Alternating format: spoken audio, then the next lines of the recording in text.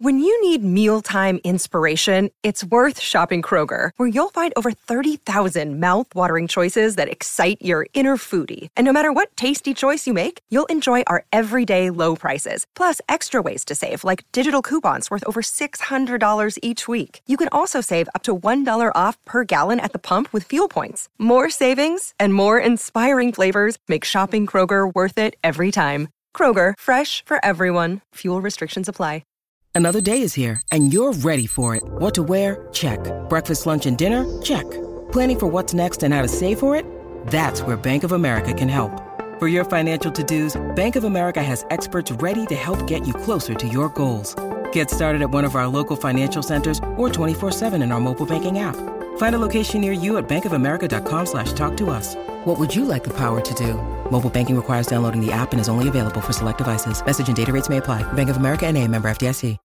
Introducing the new Starbucks Pistachio Cream Cold Brew. Silky pistachio cream cold foam tops our bold, smooth cold brew for a delicious twist on a favorite winter flavor. Make today a good day. Order ahead on the Starbucks app.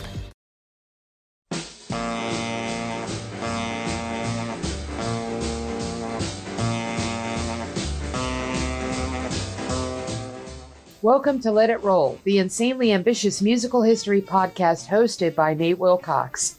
We've covered the early history of rock and roll, country music in the 20th century, the rise of hip-hop, disco, and electronic dance music, and now heavy metal. Stay tuned for our histories of Broadway, opera, punk rock, jazz, blues, and gospel. Follow the Let It Roll podcast on Twitter at Let It Rollcast, and check out our website at letitrollpodcast.com. Let It Roll is a Pantheon podcast, and you can listen to more great podcasts at www.pantheonpodcasts.com. Today, Nate welcomes back roots music writer and historian Garrett Cash to continue their discussion of the history of gospel music in the United States. This episode draws primarily on People Get Ready, A New History of Black Gospel Music by Robert Darden, and discusses the origin of the spiritual. Email us at letitrollpodcast@gmail.com. Pop in those earbuds and enjoy.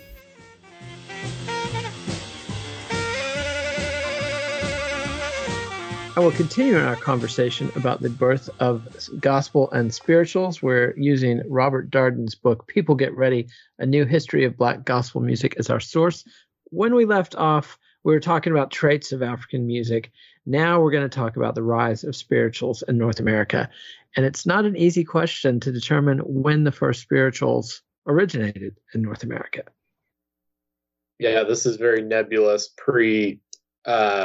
recorded music kind of folk art that is very hard to nail down when these things got started. I mean, there's been a different starting date set by pretty much every historian that has ever tried to look at it, seems like.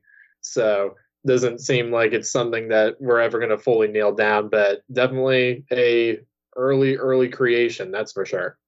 Yeah, there seems to be a consensus that spirituals, in the modern sense of the word, began to emerge in southern plantations in the 1700s, but maybe even earlier. African-American slaves were brought to North America in 1619. And for a long time, slavers resisted teaching Africans the gospel. It was the South wasn't a particularly religious area in that period, and which is kind of hard to fathom. But this, by all accounts, that was the case. Very hard to fathom. Yeah, and they really resisted. There was a lot of moral conflict with the idea of enslaving fellow Christians. So you wouldn't want to proselytize to people that you're then going to horrifically abuse. But that taboo was broken down over time, especially with the Great Awakening, which was the first religious revival in American history in the mid 1700s. And it's so hard to imagine the South without church being a regular part of the the lifestyle. But apparently that was the case before the Great Awakening. And it's also hard to imagine religious music in this period, because the early Protestant sects in England would sing the Psalms of David set to about 35 monotonous tunes with no harmony, no musical accompaniment. Everybody would just sing the one note. And according to Darden, eventually even the dour Puritans tired of this. So, and then it's got to be pretty boring if a Puritan gets bored of it. Exactly. I mean, they're sitting on the wooden benches and the whole bit. But a guy named Isaac Watts came along and, quote, almost single-handedly revitalized sacred music in England and the colonies. His song collections, Hymns and Spiritual Songs in 1707, and the Psalms of David, imitated in 1719, were massively successful with Protestant denominations in England and America. And the first African-American hymnal, a collection of spiritual songs by Richard Allen, included 54 hymns, and most of them were from Watts. So we know that the songs of Isaac Watts did have some influence on African Americans who were introduced to the gospel. But there's still some debate over how much of spirituals are derived from purely African traditions and how much was influenced by Watts and other hymn writers. One of the most famous hymns, of course, is Amazing Grace, with words by John Newton, who was the captain of a slave ship, who swiped the tune from somebody, probably a slave he heard on one of those ships. So it's a pretty heavy story. There's a guy named Wintley Phipps, African-American preacher, who has a great YouTube video telling the story of Amazing Grace. And he's preaching to a mostly white congregation, and it's a really, really powerful telling. So Wintley Phipps on YouTube, check that out. Highly recommend. And if you really want to go deep down the Amazing Grace rabbit hole, it's it's considered the most recognizable song in the entire world. And there is a entire book about the song and its history, and the history of John Newton and his autobiography that he wrote also by an author named Steve Turner. Definitely recommend checking anything he did out. I haven't gotten to read that book yet, but I assume that it's just as great as everything else he's ever done. It's an entire book about that song and it being the most recognizable song there is and how it got to that point. Yeah, it's definitely on my list. I'm hoping to have Mr. Turner on to discuss it at some point. But let's talk about the methodology of slavery, which was incredibly vicious. They methodically separated people who spoke the same language, same tribes. They deliberately separated families, systematically denigrated and sought to eliminate African culture, even banned drums in North America. And that's a big difference between North America and, say, Cuba or Brazil, where the slaves could still have their drums and their dancing and much more their culture. In North America, any percussion had to be your hands or your feet. But the slaves adapted. It's really a testimony to the adaptability of human beings that they were able to maintain and create a culture. Disparate people from different tribes, different regions, different languages, forced into this heinous, horrible situation, cruelly abused at all times, and they form a culture and forge a culture and create these spirituals. They think that work songs were probably the precursor of the spiritual. There's also what they call the ring shout, which slaves would get away from the slavers and hold religious ceremonies and sing. So this stuff was really forged in the fire. I mean, the pressure these people are under is unfathomable, and I hope that nobody alive today anywhere in the world is going through what these folks were going through at that time. It's just utterly heinous. And it's really pretty inspiring to me to think about what they came back with, the art that they came through, and the fact that they survived spiritually and physically. Just amazing stuff. And I love how they retained the importance that rhythm had to their culture and their lifestyle, regardless of the fact that they didn't have the instruments that they kind of built their rhythm on, because the ring shout is kind of interesting. You would expect from the name ring shout that obviously we hear shout and we think of someone yelling, a yelling of ecstasy or something like that. The word shout in this instance actually means a dance. And it was a dance that they would do kind of in a circle. They would form a circle, and so therefore the ring. And it was almost like a little spiritual mosh pit in some sense. They'd be doing their little dances around in the circle, and it would be very rhythmic. And you can look videos up of the Georgia Sea Island singers doing this on YouTube. They're going around in the circle and kind of shuffling their feet in such a way that it creates this great polyrhythm. And it's just amazing to me to think that, here are these people that have had their instruments stripped from them by their evil overseers. And instead of just giving up on the rhythm of their life, the rhythm that they build their culture and their social activities around, they use their own bodies that God gave them to do a replication of it to the best of their ability and create a whole new thing out of it. Yeah, it's a real testament to the human spirit and just refusal to be broken, and the creativity and adaptability that human beings have. And then talked about the Great Awakening. I want to give a few more details on that. The first one was 1750 to 1790. A guy named George Whitefield was one of the big evangelists behind that. Jonathan Edwards was another one. And Steph's telling me it is time to cue our first song. So let's go in there. This is something that Alan Lomax captured. This is a woman named Viola James and her congregation doing one of the spirituals called "Is There Anybody Here Who Loves My Jesus?"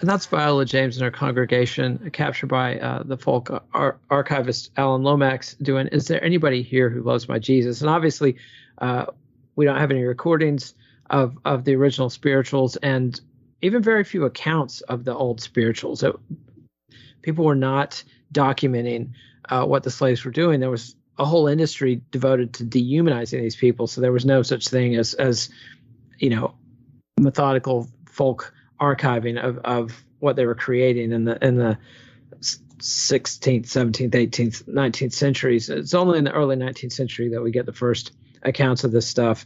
But back to the Great Awakenings, there's this guy George Whitefield is having these huge revivals in the upper Midwest, Kentucky, in particular the Cane Ridge Camp in Kentucky, and black and white people would come together.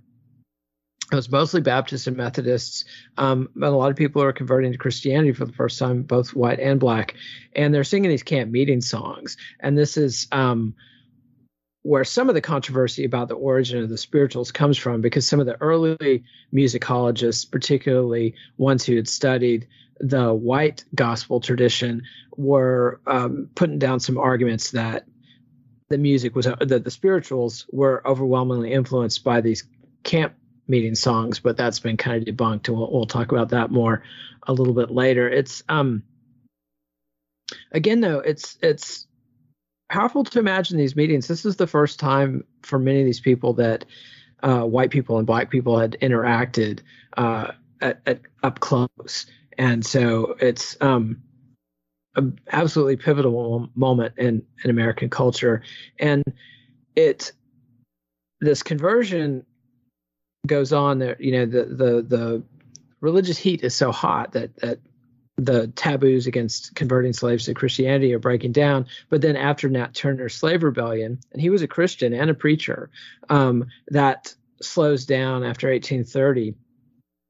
But then, and also around this time, the mainline Southern denominations buckled under and changed their philosophies to please the slavers. I mean, it's a classic case of selling out for mammon and changing your theology to please, the people that were paying the bills. Ugly period in history. But after 1830, to 1860. Then there's another period of heavy proselytizing. But you can see this kind of played out. I'm sure a lot of people are familiar with the classic antebellum era work of fiction, Uncle Tom's Cabin. And in the book, one of the kind of primary plot lines is the white, I believe she's the daughter at the plantation, is teaching Tom how to read, and she's teaching him how to read from the Bible.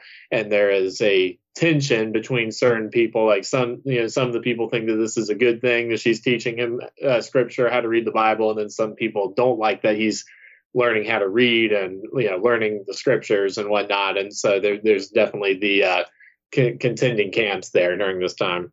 Yeah, for sure. And there were some serious sanctions against teaching slaves to read, because knowledge is power, and that was dangerous and something the slavers wanted to avoid. And also, Darden says that the slaves, quote, retained those elements of African religion that remained functional to their needs, and pieced together beliefs from Christianity to create something that would help them survive, something of real value. And also, quote, by operating under cover of Christianity, aspects of Africanicity could be practiced openly. So there's kind of this stealth aspect to this that is something that's going to continue.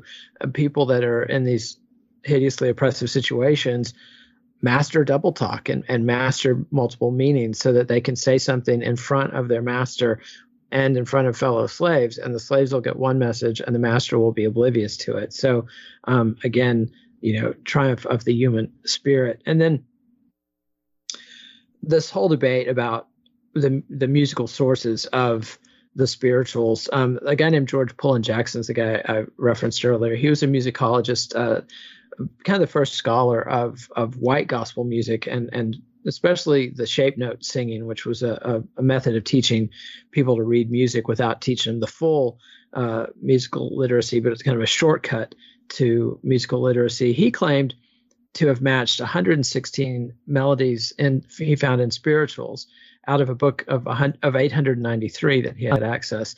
And he said that 116 of those had melodies that matched 116 known camp meeting songs from this period. But Alan Lomax, the musicologist, he came down and said on the side that this stuff was primarily of African derivation. And he said that 110 of those 116 camp songs had structural characteristics of African vocal practice. So not a musicologist, I can't arbitrate this, but it does seem like, well, definitely Darden comes down on the side of the African origins of this music.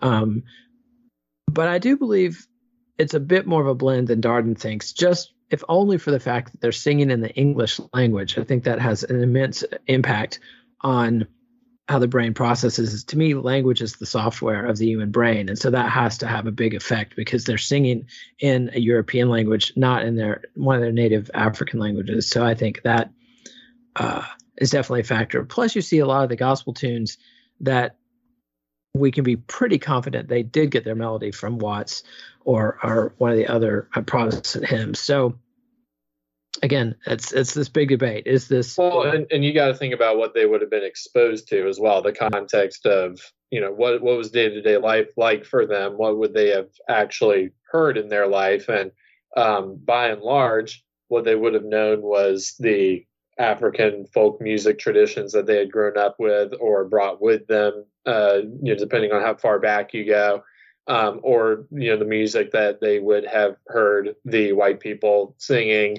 And those two things, it just seems like, to me, are bound to meet somewhere in the middle. And that's what this music ends up becoming, is just a blend of both. And of course, it would be easy to make an argument for either one. I would think that, it's of white origin, it's of black origin, because both are true.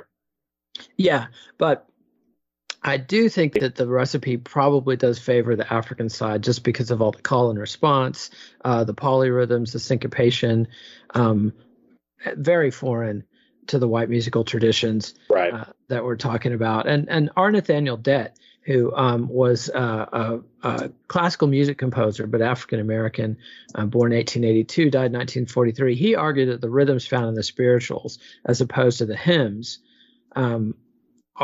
points to evidence of African origin and the presence of the syncopation. And let's go ahead and hear our next tune. And this is an arrangement by Nathaniel Dett. This is sung by the Nathaniel Dett Chorale. And this is his arrangement of the spiritual Listen to the Lambs. And this is one of many instances of people attempting to recast the spirituals in the mold of European classical music.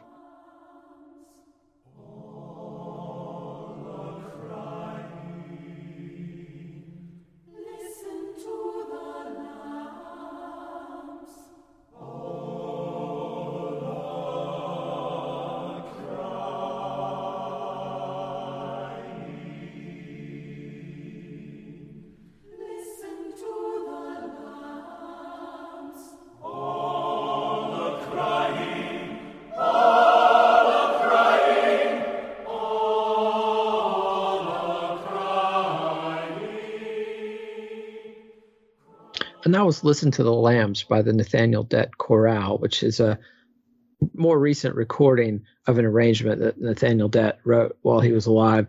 Powerful stuff, and it's interesting that there's this assimilationist current of African Americans trying to adapt their music to be more pleasing to European ears and American ears, white American ears, and we'll talk about that.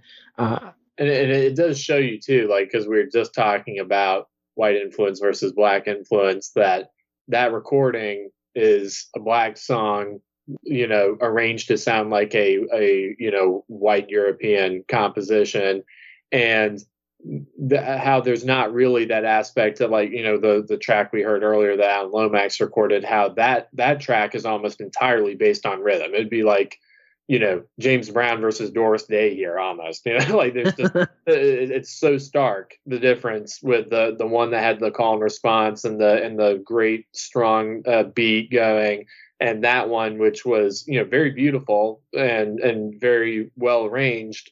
But it has that kind of stateliness that the other one has a little bit more of that raw, improvised feeling. Yeah, absolutely. And it's also a testimony, I think, to the humanity of African Americans, that they're such talented mimics, just like anybody else. They can imitate, what other people do, and they hear European music, and many mastered European music in the 19th century, particularly in the 20th century, to a really high level. So, fascinating blend stuff. And then another thing that another factor that's important that comes along in this time is the emergence of black preachers. I mentioned Nat Turner, who was not only a revolutionary, but a preacher as well. And from the beginning, the first accounts we have of black preachers, two things are consistent in every one of those accounts from the 19th century. One is the condescending kind of mockery of their theology by the white writers who are observing it, which I wouldn't expect any better. And then the other thing, though, is an emphasis on the power of their oratory, and particularly the rhythmic cadences of their speaking. And so this is something that is going to be a factor throughout the 20th century. The great preachers like Martin Luther King and Malcolm X and the great comedians, but also leads to hip hop. So that spoken rhythmic oratory is a feature of African American culture from the get-go. And they mention a guy, Darden mentions a guy, Andrew Marshall, who was a free black preacher in Savannah, Georgia, until his death in 1856, and had congregations of enslaved black people. And I'd really like to know more about that, because how did that happen? How did somebody attain his own freedom and have the status? As a native Georgian, I can tell you a lot of weird stuff happens in Savannah. So, right, it's that kind of town. And there are accounts of slaves in the North singing the new Isaac Watts hymns, but almost no record of that happened in the South. And the first account of Southern slaves singing spirituals goes back to at least 1816. A guy named George Tucker wrote that down. And then a guy named Levi Coffin, who was a Quaker abolitionist and Underground Railroad activist, he wrote an account in the 1860s about hearing spirituals in the 1820s. But the first, what they consider the first, quote, definitive account of the musical form was from 1830. And Darden doesn't cite who this was, but a visitor to Charleston, South Carolina, described in some detail what he heard the slaves singing. And I always think it's interesting. So many of these accounts are from people who visited the area. It seems like the people who lived in the area took it for granted, which I think is pretty standard. And then one line of research that I found pretty interesting is people like John Work, who was a musicologist, African-American musicologist, and associate of Alan Lomax. It might have been John Lomax, actually, that he worked with. But he cites a colony of freed slaves who were transported to Haiti in 1824. And they were researched in the 1930s, and they were singing spirituals not in a religious context anymore, but in parties. They would sing Roll, Jordan, Roll while they had corn husking parties. And so John Work argued that shows that these tunes were perfected by the early 1820s. And so that's where that's some of the evidence for people thinking that the spiritual form was mature by the late 1700s. Also, a book, C.L. Edwards' Bahama Songs and Stories from 1895 collects multiple spirituals who were collected from descendants of slaves of Tories who left America in the 1770s during the American Revolutionary War. And multiple of the spirituals that we know in mainland North America were present in the Bahamas in 1895, and they got there in the 1770s. So again, it points to this stuff having quite a bit of provenance. And then the commenters on the aesthetic value and the importance of spirituals, it's not hyperbole. Like Alan Lomax called this, he said, in the Negro spiritual, the American folk art reaches its zenith, the most impressive body of music so far produced by Americans. So, and Lomax was familiar with jazz and blues and what we would consider modern gospel. So that's pretty heady praise.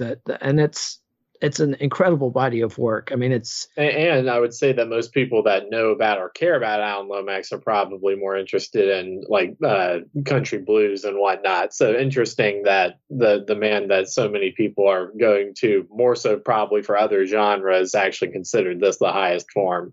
Yeah, absolutely. And back to Nathaniel Dett, he had a great quote that Darden cites, and he said, for the Negro, the spiritual was the sole avenue of emotional relief. For most people, the making of folk songs is incidental to the rest of life. For the creators of the spiritual, it was life itself. So these people had so much stolen from them that they music was one of their only outlets. And so that is Dett's theory as to why the power of the spiritual is so manifest.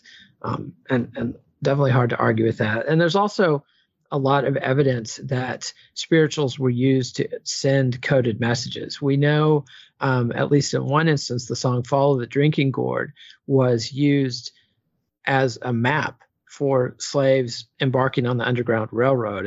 If you listen to the lyrics of that song, it tells you, the drinking gourd is the Big Dipper, and you follow that and go north. And there's multiple instructions in that song, telling you to follow the rivers, which way to go, etc.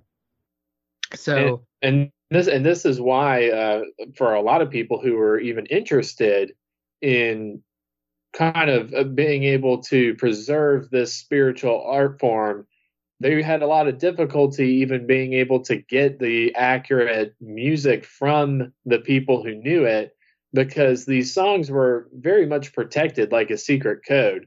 Many of the songs like that one were used pretty much specifically as maps to escape to freedom or to find meeting places, things of that nature. And there are many accounts of people in the 19th century trying to preserve slave songs and having a very difficult time doing so, because they have to really win the trust of the people who know them to tell them the songs.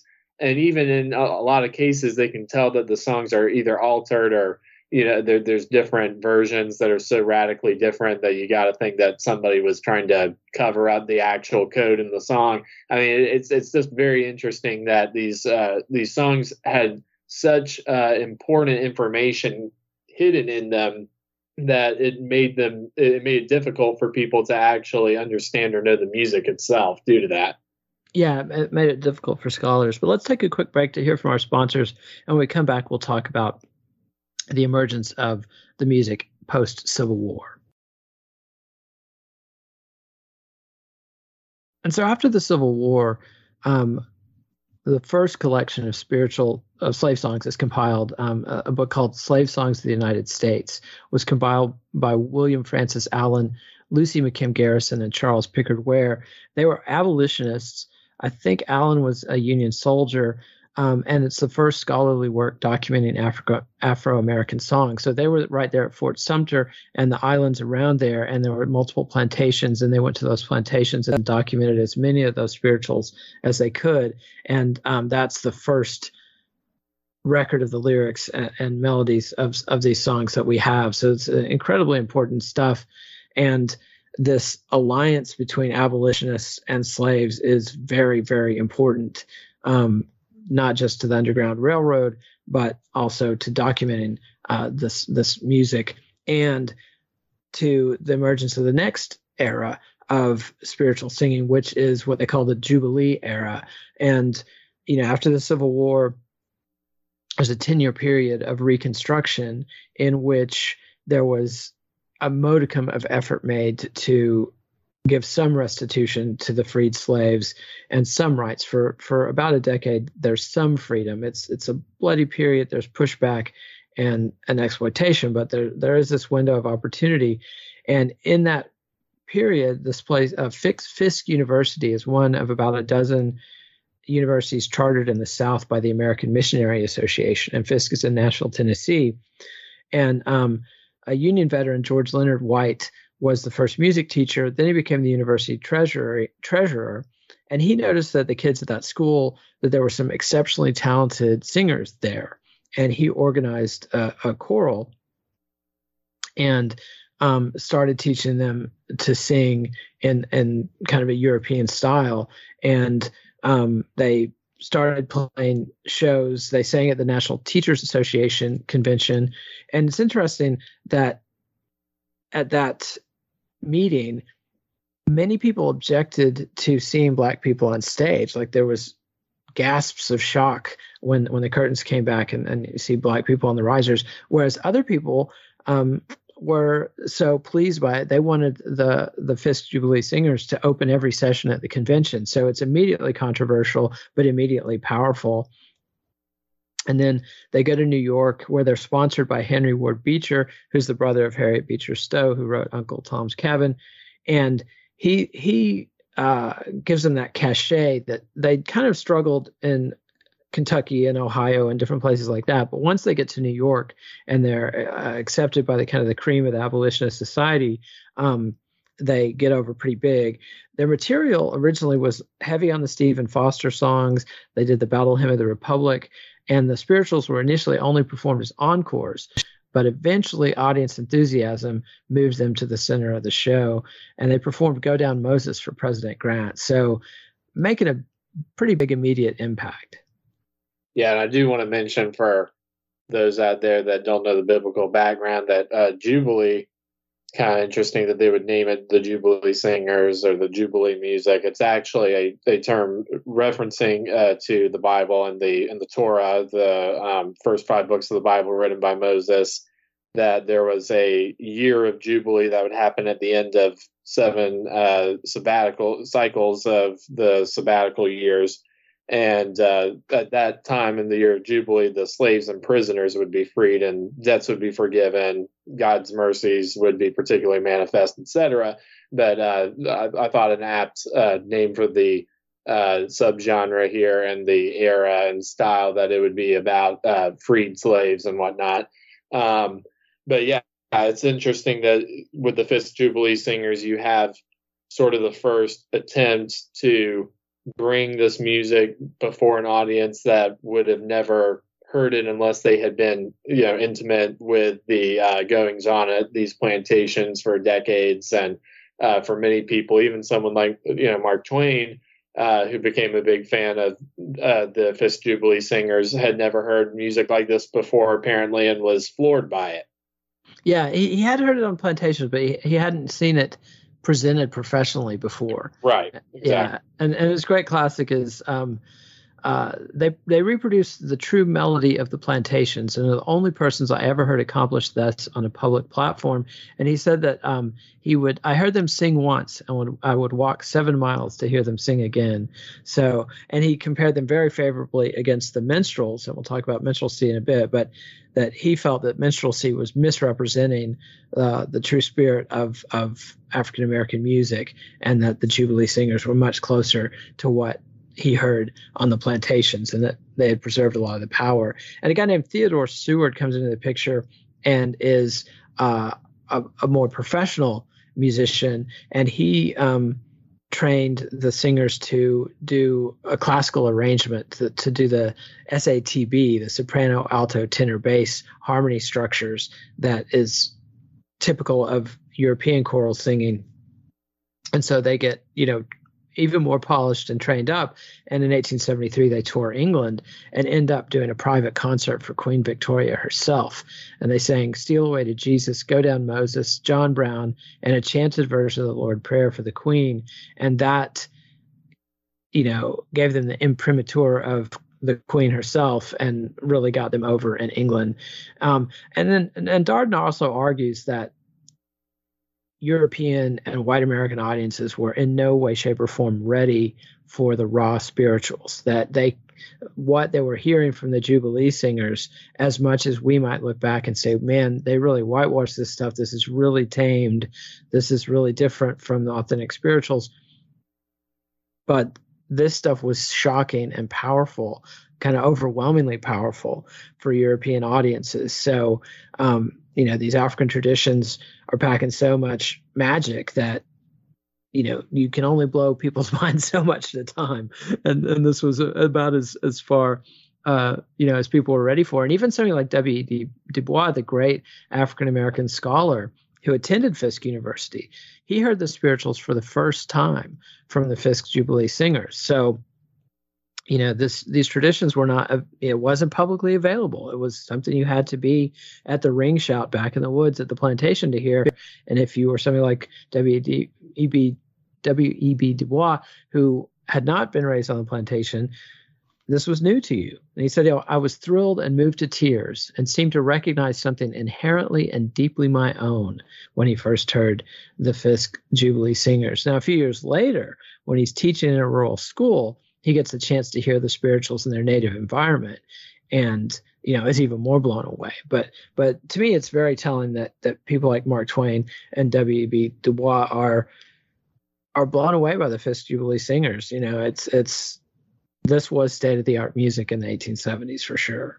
And the concept of kind of crossing a cultural bridge is something that is not only acceptable but encouraged in Scripture. Even there's a famous example in the Book of Acts where the Apostle Paul is going to be preaching the gospel to the Greeks, and this is, of course, at the time of Stoicism, the ancient Greeks, writers that we think of a lot now as influential. The Plato had been important hundreds of years before, but now you have these new Stoic writers, and Paul was going there and quoting their own Stoic philosophers to them, and he was referencing the statues that they had in the city in his sermon. I mean, he's referencing their culture, the things that they would have understood, etc. And so this is the same concept here being played out, is that you have your message, your thing that you're ready to bring to the world. But to be able to bring it to the world, you have to sort of bring it under the cloak of something that you already recognize for you to be able to more readily accept it. Yeah, absolutely. And let's hear our next song. This is the Golden Gate Quartet doing Sweet Adeline.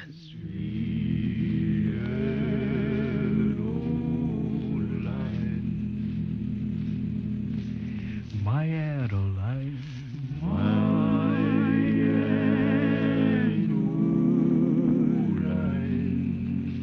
each night, dear heart, each night, dear heart, for you I pine.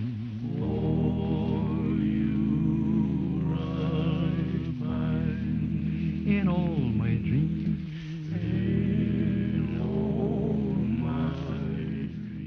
And that was the Golden Gate Quartet doing Sweet Adeline. And tell us why you picked that one. I picked that one because we're going to be talking about the tradition of barbershop quartets here in just a moment. And that song is actually, if you study barbershop music and are a part of a barbershop group, there's actually kind of a core group of songs, sort of like, a rock and roll fan might learn Johnny Be Good the moment they start learning a guitar. You want to learn these core group of songs that every barbershop quartet or group should know how to sing. And that's one of the songs that pretty much any group can sing. And that is the Golden Gate Quartet, of course, who is one of the most commercially successful purveyors of Jubilee and gospel music in the 30s, 40s, and early 50s. Performing a barbershop song. So I thought that was an apt, way to tie that in. Perfect. And now we're going to talk about the other musical force that was active after the Civil War, and that's minstrelsy. Minstrelsy emerged, and this is the infamous blackface form. The first troops started in the early 1800s. There's different accounts. It might have the first one might have been in 1815, might have been 1829, might have been 1832, but we know it was definitely going by the 1830s.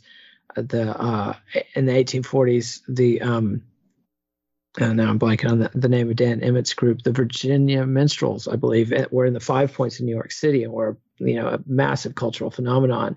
And minstrelsy obviously has many problematic aspects. It's racial stereotyping in a cruel and buffoonish way, but at the same time, it was the first American cultural export. This is the first art form from America that flourished in Europe. Even before the Civil War, it was big in Europe, and it was the dominant form of American entertainment for the entire 19th century once it got going. So there's a lot of power there, and a little bit more nuance to it than it wasn't just racist buffoonery. It's also taking elements of African American music and introducing it to white American audiences for the first time. And so, somebody like Daddy Rice, who is credited with writing Jim Crow, but his story was he heard a slave singing and dancing to it. There's some power to these tunes, and there's something real from the African tradition that gets into this form and had this massive impact, not just in America, but around the world. It was, Darden says it was for the first time, marginally educated audiences that were hungry for entertainment. And remember, there's no radio. There's no TV. They don't even have colored newspaper comic strips yet. They are starving for something to do besides playing cards and drinking themselves into oblivion, and or listening to themselves sing. And so, for the first time, marginally educated audiences, hungry for entertainment, saw the extraordinarily rich culture of African Americans. And the enthralling vitality of this material, even as adapted by white performers, accounted in large part for minstrelsy's great initial impact. That last one was from a guy named Robert C. Toll, who's one of the scholars of minstrelsy. And something great book. His book is very good.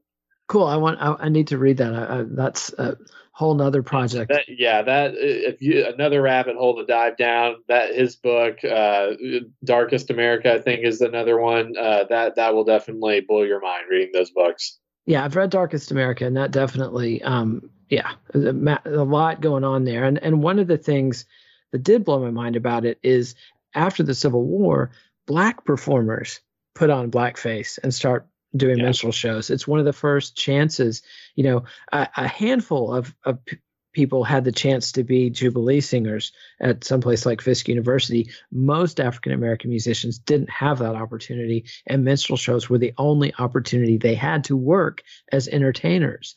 And so, it's also interesting when you read this stuff that the first waves of minstrels were seen as relatively faithful interpreters of African American music, but by the 1860s, it had changed and become, the connoisseurs of the form thought it was watered down, and they welcomed this infusion of authenticity that the Black performers brought to it.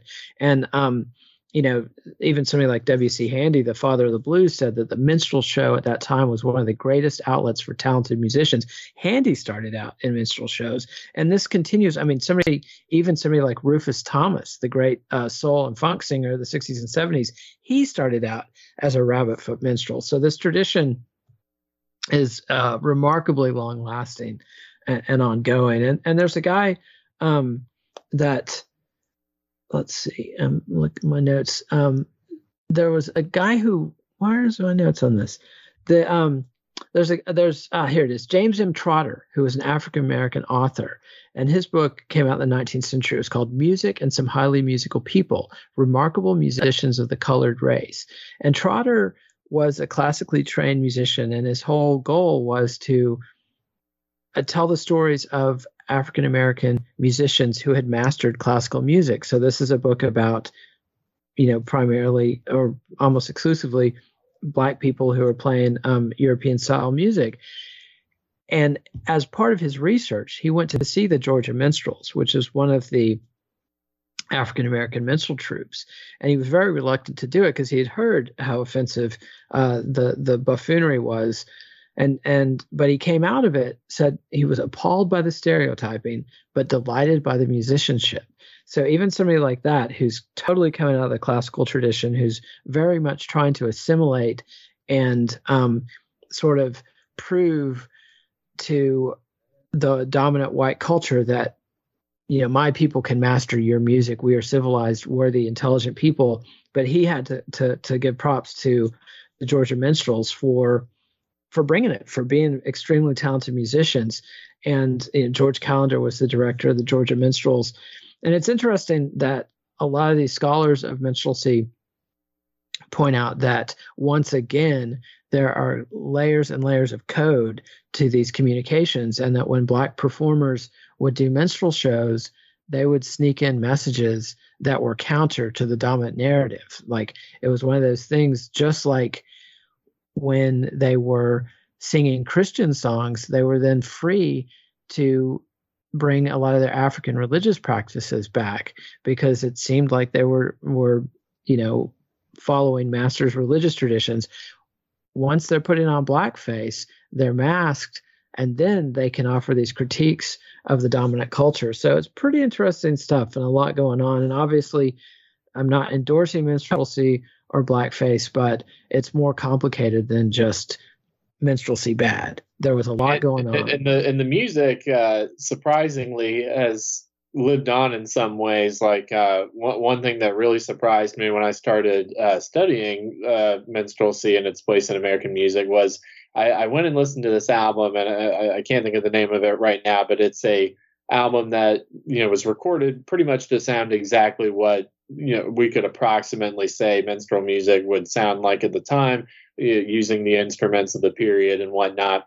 And I was very surprised when I heard it that it sounded exactly like something I had heard before, and I was trying to think of what it was.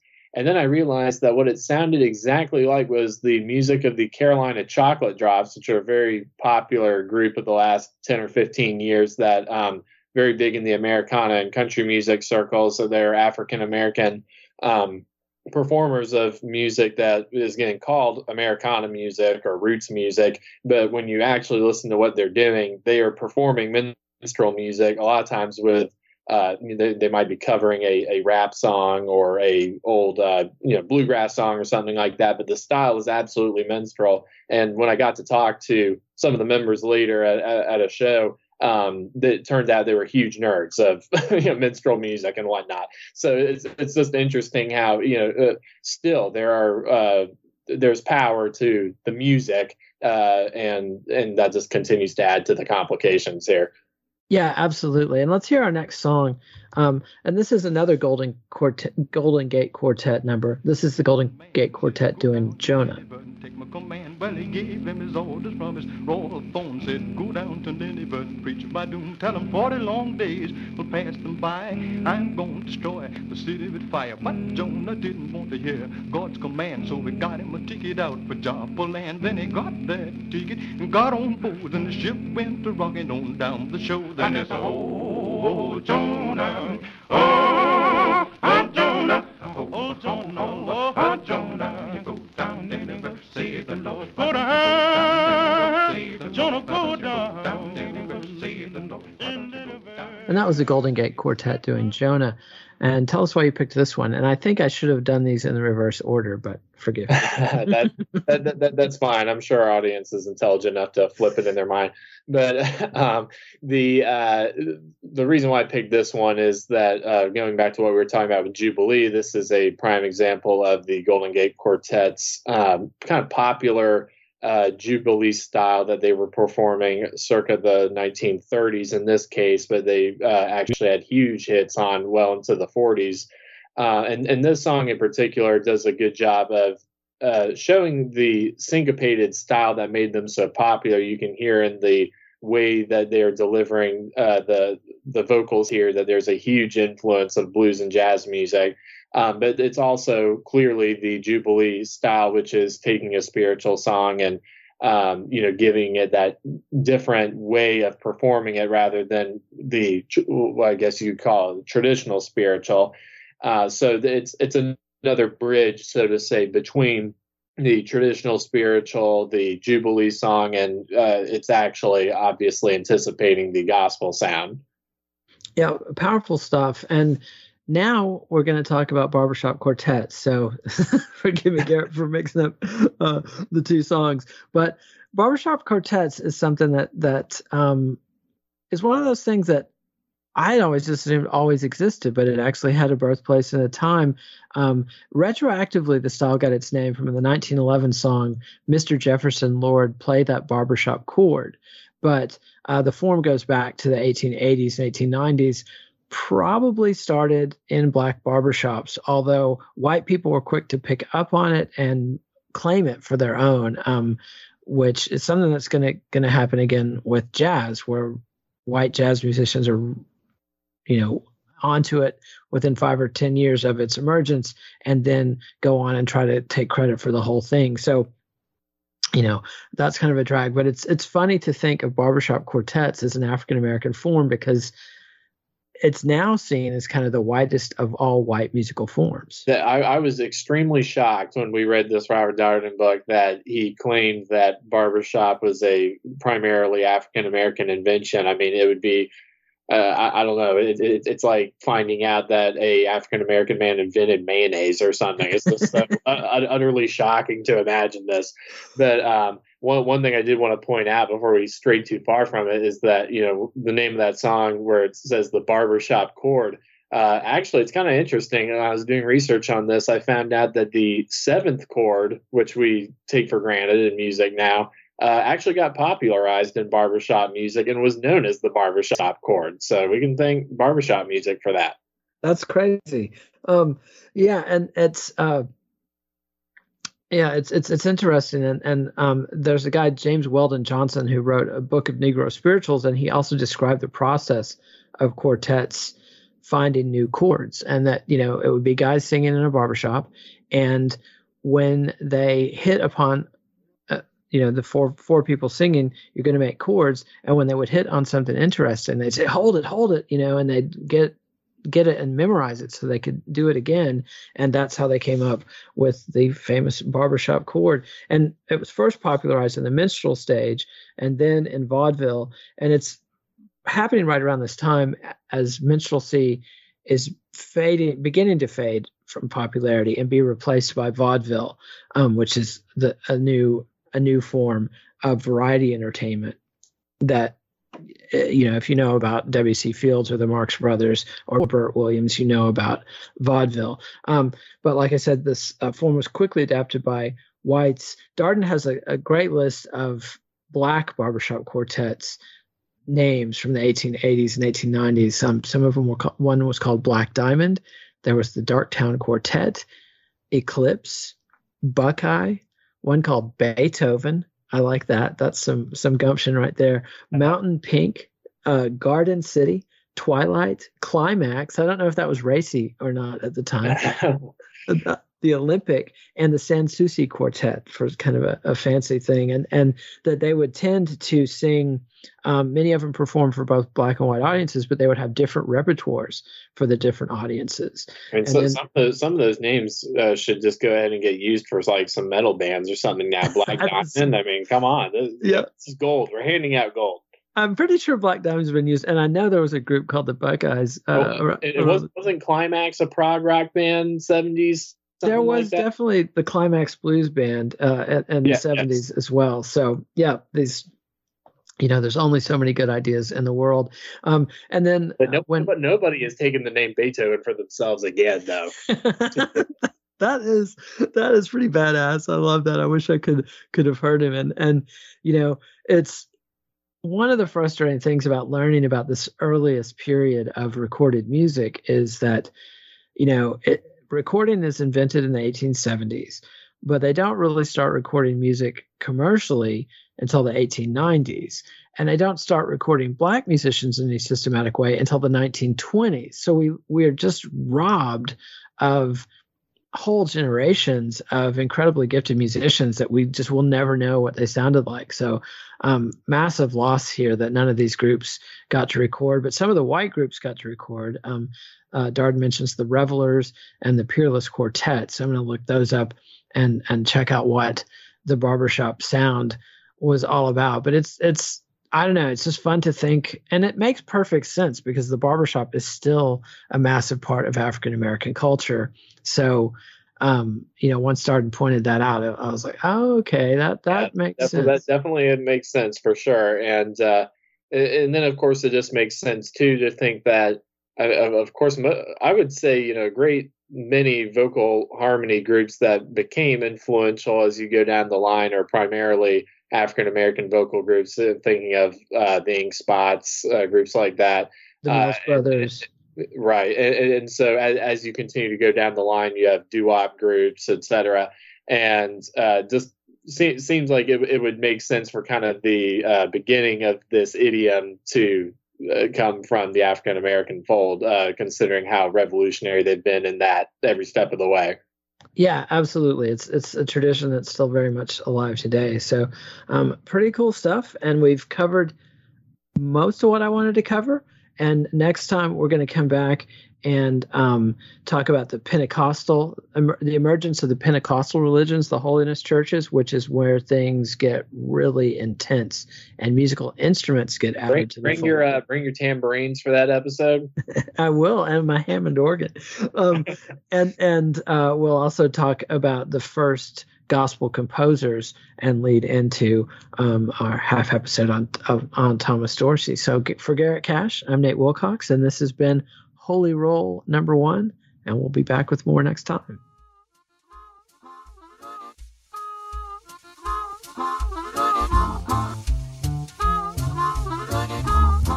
Keeping your feet warm, dry, and comfortable is top priority with people from all walks of life. Boltfoot.com features 100% American-made socks with a wide array of styles so even the most discerning sock connoisseur can find their perfect pair. Nate wears Boltfoot socks on his tiny little feet when recording because they keep his toesies cozy. The best part is that 5% of all proceeds are donated to charities for veterans. Boltfoot.com. Grown here, sewn here.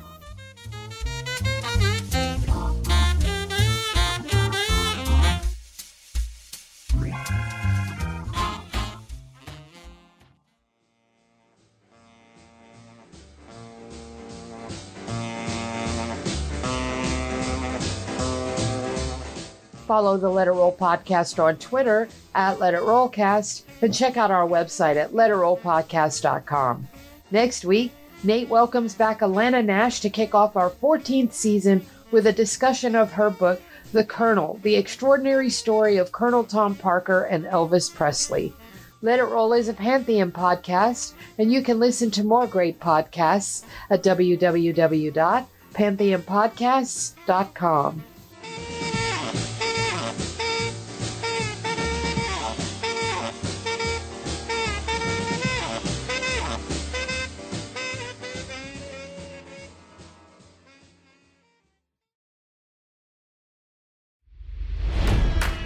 It's NFL draft season, and that means it's time to start thinking about fantasy football.